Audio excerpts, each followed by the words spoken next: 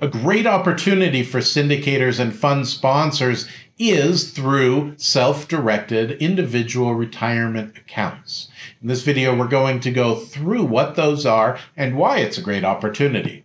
My name is Tilda Moschetti. I'm a syndication attorney with the Moschetti Syndication Law Group. We specialize in Regulation D, Rule 506B, and 506C offerings.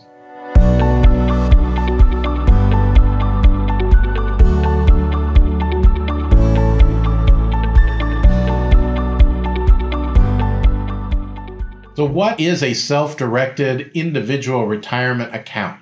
A self-directed individual retirement account, or self-directed IRA, is an account much like a traditional IRA.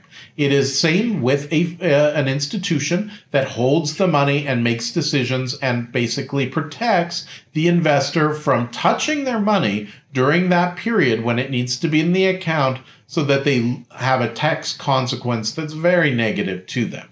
So they protect that. It's in that shield. I think everybody really understands that piece of it. But a self-directed goes one step further. Instead of the administrator making the decisions and acting on trades to buy into a public security or into something that is well known and most of the time still a public security, a self-directed IRA lets the investor make the decision on where exactly that money goes. And that could be into something like a private offering that is being done under Regulation D, Rule 506B, and 506C. So they can choose to invest in there. So the setup looks like this. You are the sponsor, and your investor is also a beneficiary of the self-directed IRA.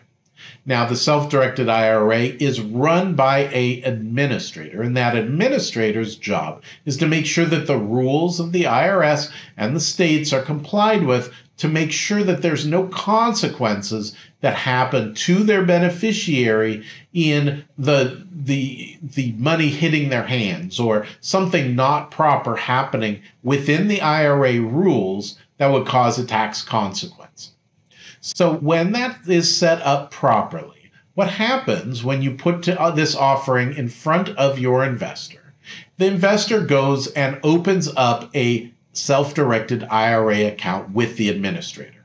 And it's helpful to kind of direct them to a bunch of different places. So typically I will refer to 3 or 4 different self-directed IRA companies, let them know that they exist, have them choose, what, and talk to them and make a decision on if one of these would be a good fit for them. When they do, they've then entered into an agreement where they become that beneficiary of that account and the administrator takes control. They then direct the administrator to invest in your account. At that point, then you provide the private placement memorandum, the operating agreement, not only to the investor, but also to the administrator. The administrator reads those documents to make sure that that it is set up in such a way that it protects the investor / beneficiary from any of those tax consequences, which would be disaster. Assuming that everything is fine, they will then sign the subscription agreement. Typically, it is that administrator that signs the subscription agreement, but a lot of times they will also ask the investor / beneficiary to sign it as well. And that gives the administrator the authority to then send the money and buy the security from you.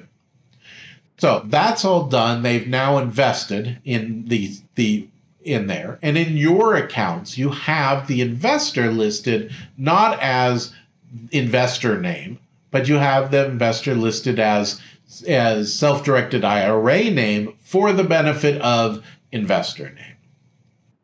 When it comes time to do taxes, you will be issuing the K-1 to the self-directed IRA with a copy to the investor. So that way the taxes flow, that obligation flows to the administrator to make sure it's dealt with in a way that's proper and conforms to the rules of having an IRA. Then, when you're making distributions, you need to make sure, along with the administrator, that all the money that's sent goes to the administrator for the benefit of your investor and never to the investor themselves. If the investor has control of the money, that's when everything goes kaboom. That's when there's major, major consequences, including imputed income or penalties of possibly even their entire IRA world. We want to make sure that the money doesn't go into the hands there, that it stays within the administration of that self-directed IRA. So that's the way that it's all set up. Now, the reason I say that it's a great opportunity for syndicators and for fund sponsors is because now not only do you have a lot more capital to work with, all this capital that's available in these individual retirement accounts, but it's also a great opportunity to talk to investors about the fact that these even exist and that they may have an opportunity to invest in your offering, which may and hopefully will give much better returns than whatever they would choose in a traditional IRA. So I hope that helps open your eyes to the self-directed IRA world. It is a powerful tool that is readily available for syndicators to use and to help their investors make good decisions and possibly make more money in a much more tax-sheltered way.